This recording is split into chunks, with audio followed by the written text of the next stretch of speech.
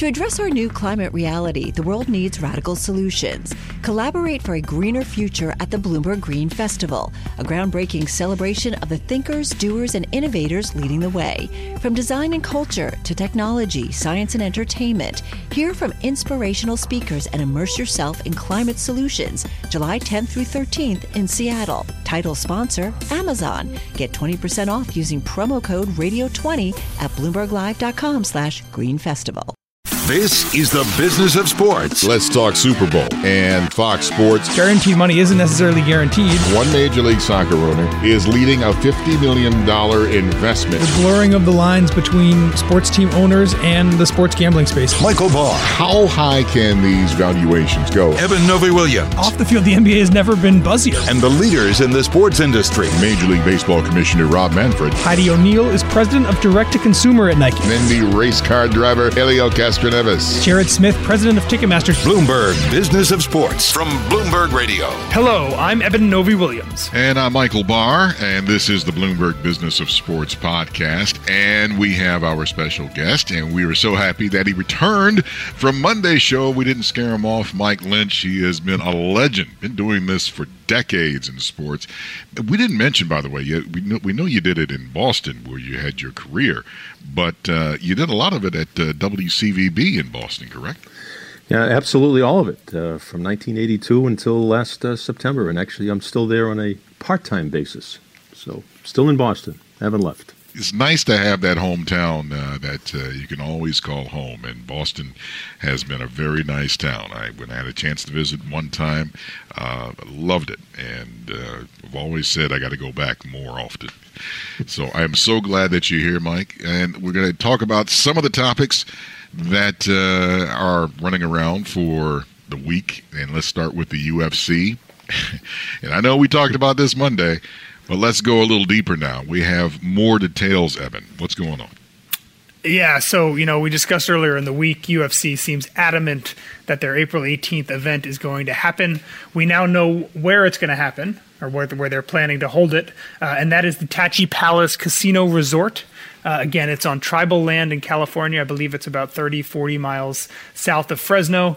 Again, that's intentional. This is kind of an end around some regulation. Also, there are some combat sports bodies that don't think that this should be happening, the Association of Ringside Physicians. But again, guys, as we talked about, and Mike, I want to get your thoughts here as well. This is an attempt because UFC, like a lot of other sports bodies, needs to make the money. Their owners, Endeavor, William Morris, IMG, they need the money, and this is the way that they're hoping to do it. Well, obviously, they've circumvented the no gatherings of more than 10 people by being on tribal land. I know one of the options was some kind of fantasy island where they sort of could be... that's the only word I could come up with, the only phrase I came up with was fantasy island. That was one of the options that they were, as recently as last night. But I just don't see how anybody with any common sense can think that this is a good idea, a safe idea, or a healthy idea. But anybody that knows Dana White knows that he gets his way more often than he gets denied his wishes. Absolutely. And there's, we should talk about kind of the ownership structure here for folks who don't remember. Back in 2016, Endeavor, IMG, William Morris bought UFC $4 billion. And when they did that, they took on a pretty significant amount of debt to kind of make the transaction happen. And as a result, there's quarterly debt service on that. And, it's a little bit different from, leagues like the NBA and NFL, which are, certainly losing out on big revenue money, TV money, et cetera, if games don't happen. The UFC, when it is humming along, spins off a lot of cash, which helps pay off that debt. When the UFC is not humming along, obviously it becomes a little bit harder to pay off the debt service.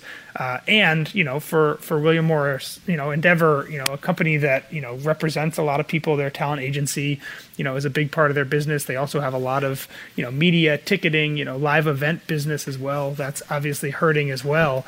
Anything that they can do in their portfolio right now to get things up and running is potentially critical for them holding on to some of these assets. So I think that the debt piece is probably the biggest portion, that and the fact that, UFC has ESPN contracts that they'd love to get some money flowing through.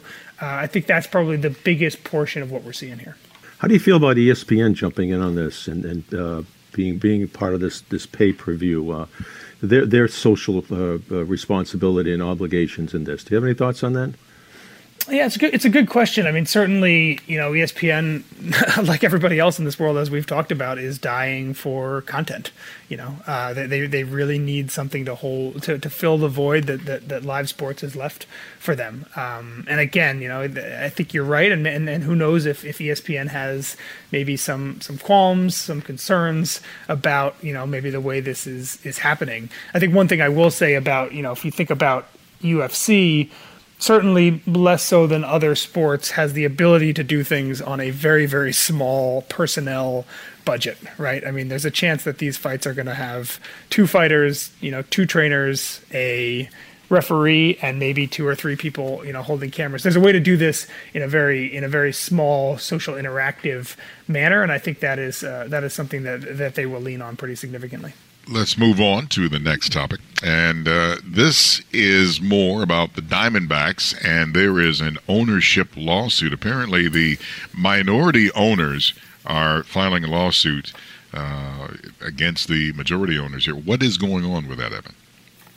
Yeah, it's funny, Michael. It's kind of nice to talk about a topic that is not directly coronavirus related for a second. And this one's super interesting. And for folks who are interested, I would recommend they read Mike McCann's piece in SI because we are not law experts, unfortunately. But it sounds as though there's a fight going on with the ownership group of the Arizona Diamondbacks right now, where the man who controls the principal owner, Ken Kendrick, has apparently trying to get minority owners who buy let's say 0.5% of the team, 0.25% of the team, trying to get them to either buy their way up to 1% of the team, or to get them to accept a buyout of their stakes. And we've talked a lot on this show about the way that minority stakes operate, who wants them, why they want them, kind of the social cachet that goes along with it. And I think this is a very interesting question. And I do wonder, and Michael, give me your thoughts here, if you think that this might be something that is going to happen kind of around the sports world. If there may be more fighting right now between the billionaires, the guys who own the big pieces of these teams, and the smaller, probably local. One of these guys is a jeweler, I believe, local businessmen who, are maybe big fans of the team, who put in a lot of money for them to buy a very small chunk of a team and then end up, in this fight with the principal owner about whether they can even stay on as a 0.5% owner. Well, when people buy clubs, they're very interested in limited partners because they're trying to raise enough cash to buy the team. So they are buddies with all those people, and it's amazing how after years, all of a sudden they ask them to ante up or pony up to get up to the 1% level, and all of a sudden don't need them anymore. We had an incident here in Boston in 1982. Buddy LaRue used to be a trainer for the Boston Celtics and for the Boston Red Sox. He somehow became a limited partner with the Red Sox. And it was a June night where they were honoring Tony Conigliaro at Fenway Park. And it's known in these parts as the LaRue coup. He was a limited partner, and he held a press conference while Tony C. was being honored on the field, announcing that he, as one of the limited partners, was now taking over management of the Boston Red Sox. And this thing wound up being in court for about 3 years. And it was a mess. And the players had no idea who was in charge every day, who was making the decisions, who was going to make the decisions on trades, on free agent signings, and hiring and firing managers and personnel, etc. So if the Diamondbacks go down this path, they're fortunate right now that they're not on the field. If they were on the field, it would be inescapable to have this not affect the play of the players on the field, because they'd be wondering what the heck was going on every single day. Michael, how would you feel if you were a big fan of, let's say, the Diamondbacks? You invested $3 million a number of years ago for 0.5%, and then suddenly, flash forward, a decade plus, and now there's a letter sitting on your desk from the majority owner saying, hey, either you're going to pony up another $3.6 million to get yourself to 1%, or we're going to buy you out, and you have no choice but to sell to us. How would that make you feel? Oh, I'd be as mad as Walter Brennan stung by a bee. I mean, it's like, wait a minute. You can't, you agree to something, and then, later on, I don't know where we got into this mindset. It's like, well, okay, we're going to change it, and you do this. I don't understand that, and I don't blame them for being mad. It does sound like the argument coming from, the majority ownership of the Diamondbacks is that having a large number of people that own less than 1% kind of undermines the financial stability of a team. I mean, don't forget that, when things are going poorly for a team like this, the losses or the extra money that has to get ponied up, is supposed to be shared evenly across all the ownership. So I think this lawsuit may hinge on kind of that idea. But, as we've talked about on the show a lot, all these leagues are in some ways, and this runs counter to this lawsuit, kind of struggling about the idea of minority owners. These teams are skyrocketing in value so quickly, and the amount of people that can even afford, 1% of a Major League Baseball team now is getting smaller and smaller. So there's talk of, within Major League Baseball, investment vehicles where you can invest across a number of different teams.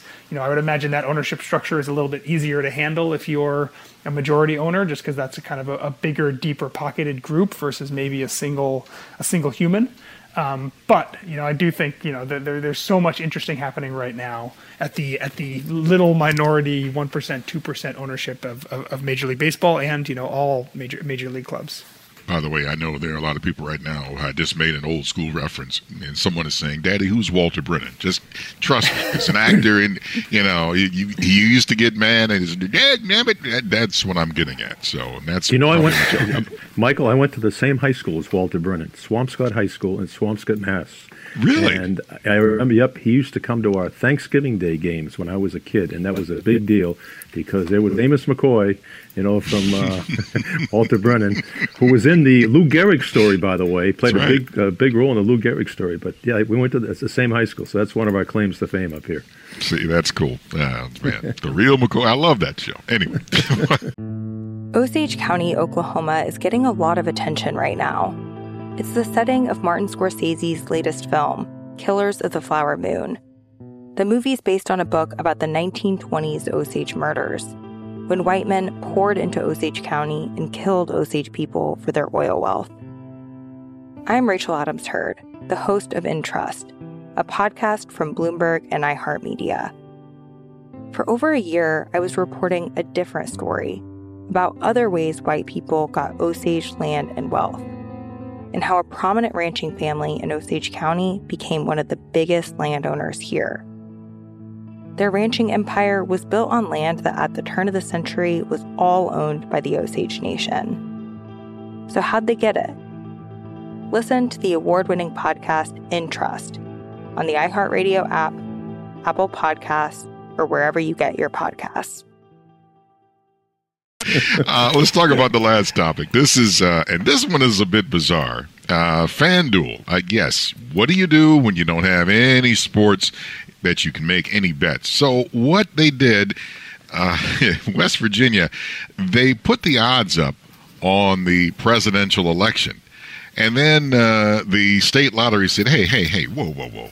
Take that down for a second. We got some more questions about this.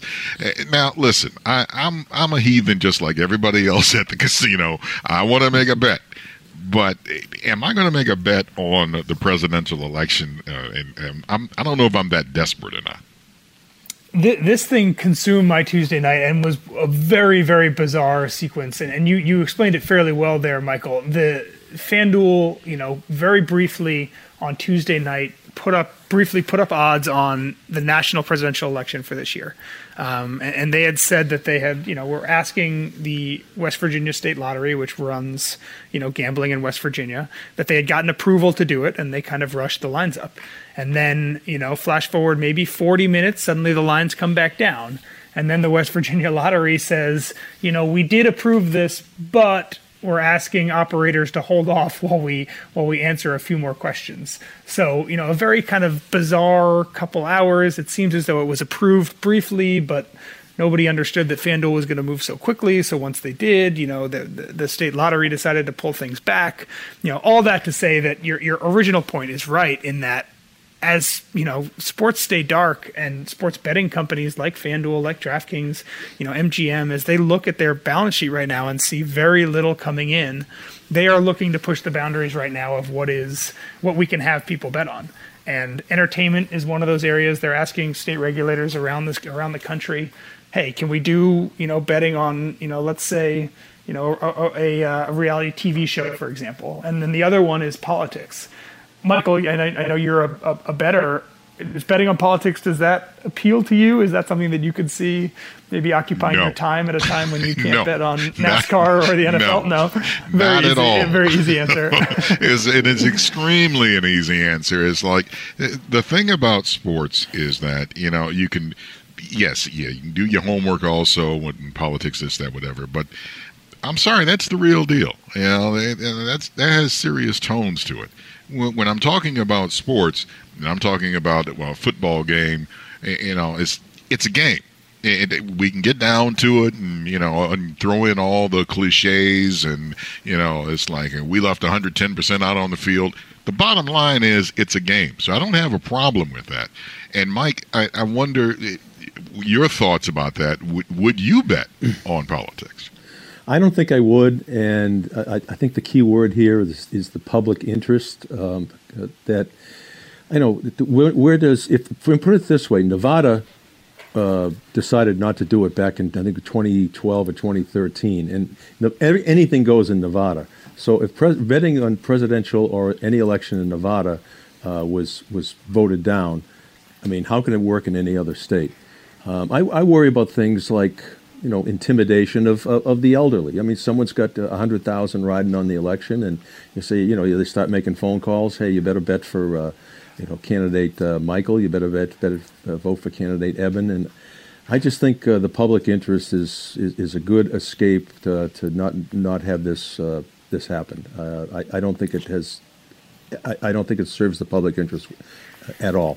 Yeah, the thing I wonder, and again, it's essentially the same conversation we had at the top of the show about UFC kind of soldiering on with it, is that, as operators look and see that they have very little money coming in, and again, as states as well, think about the tax revenue that they were banking on from a vibrant sports betting, marketplace within their state. If both those entities are looking at, oh man, this revenue is not coming in right now, there may be some added pressure to think about both of them, both the regulator on the state side and the operator on the taking bet side, to think, okay, maybe we expand a little bit the idea of what people can be betting on, just to get, a little bit of money flowing. And I think you're right, Michael. I think that the concern and the reason why it certainly looks like what West Virginia did approve, at least temporarily on Tuesday night, was just the national election, because my guess is that they felt like that one is a little bit harder to kind of manipulate, obviously, from a scale standpoint, versus you're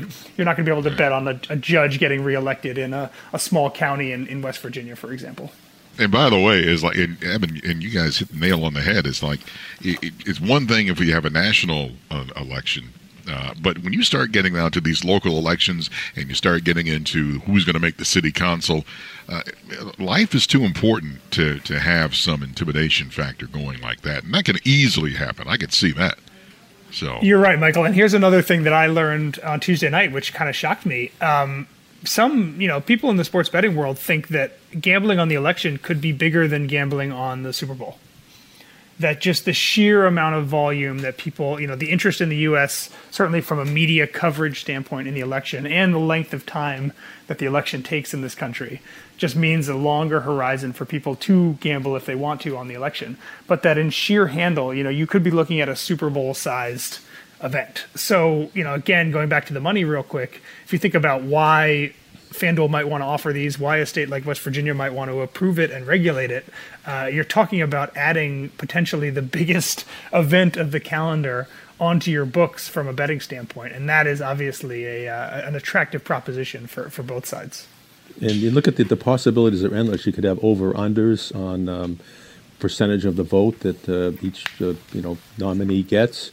Like in boxing, it's going to go one round, 2 rounds. Sure. It's going to be a knockout, a TKO, etc. And you could the possibilities are endless. And I think there'd be a lot of people who are very curious about it, but I just don't think it serves the public interest. we'll see what actually happens here. If West Virginia eventually figures out that it has, done enough research and understands it enough to reapprove it, or if this was a very minor blip that, we'll all be laughing about in a couple of years and say, hey, remember when West Virginia very briefly allowed betting on politics? So, the next couple of months, I think we'll get a good sense of whether this is the future or whether this was just an aberration. By the way, Mike, I didn't get a chance to say this, and first of all, I wanted to mention in the podcast that you have your weekly podcast of your own, Lobie, Lynchy, and Friends with Hank Morse, and wanted people to know to check that podcast out because it's a lot of fun. Mike Lynch, you've been so kind to talk with us. Thank you, sir. We appreciate your Michael. time. Thank you, Michael. Thank you, Evan. It's been a real pleasure. Thank you, Mike. This is the Bloomberg Business of Sports podcast. I'm Michael Barr, along with Evan Novi-Williams and special guest host Mike Lynch. We're here each and every Monday, Wednesday, and Thursday talking to the biggest names in sports business. You are listening to the Bloomberg Business of Sports on Bloomberg Radio around the world and online wherever you get your podcasts. Osage County, Oklahoma is getting a lot of attention right now. It's the setting of Martin Scorsese's latest film, Killers of the Flower Moon. The movie's based on a book about the 1920s Osage murders, when white men poured into Osage County and killed Osage people for their oil wealth. I'm Rachel Adams Heard, the host of In Trust, a podcast from Bloomberg and iHeartMedia.